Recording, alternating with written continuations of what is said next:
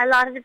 farming children mightn't be able to get a degree or get a qualification in farming that's suitable, where now after this has been launched, they will be able to get that, and they'll be hopefully able to say, like, if we can get it into more colleges, it would be great, but they'll be able to stay like in rural areas and continue to get the economy and get their farms to thrive and prosper with all the new initiatives that hopefully they will learn over these courses will make their farming lives more successful and easier while keeping the farming tradition going, and that will make them be able to take over from their parents or their grandparents in the future.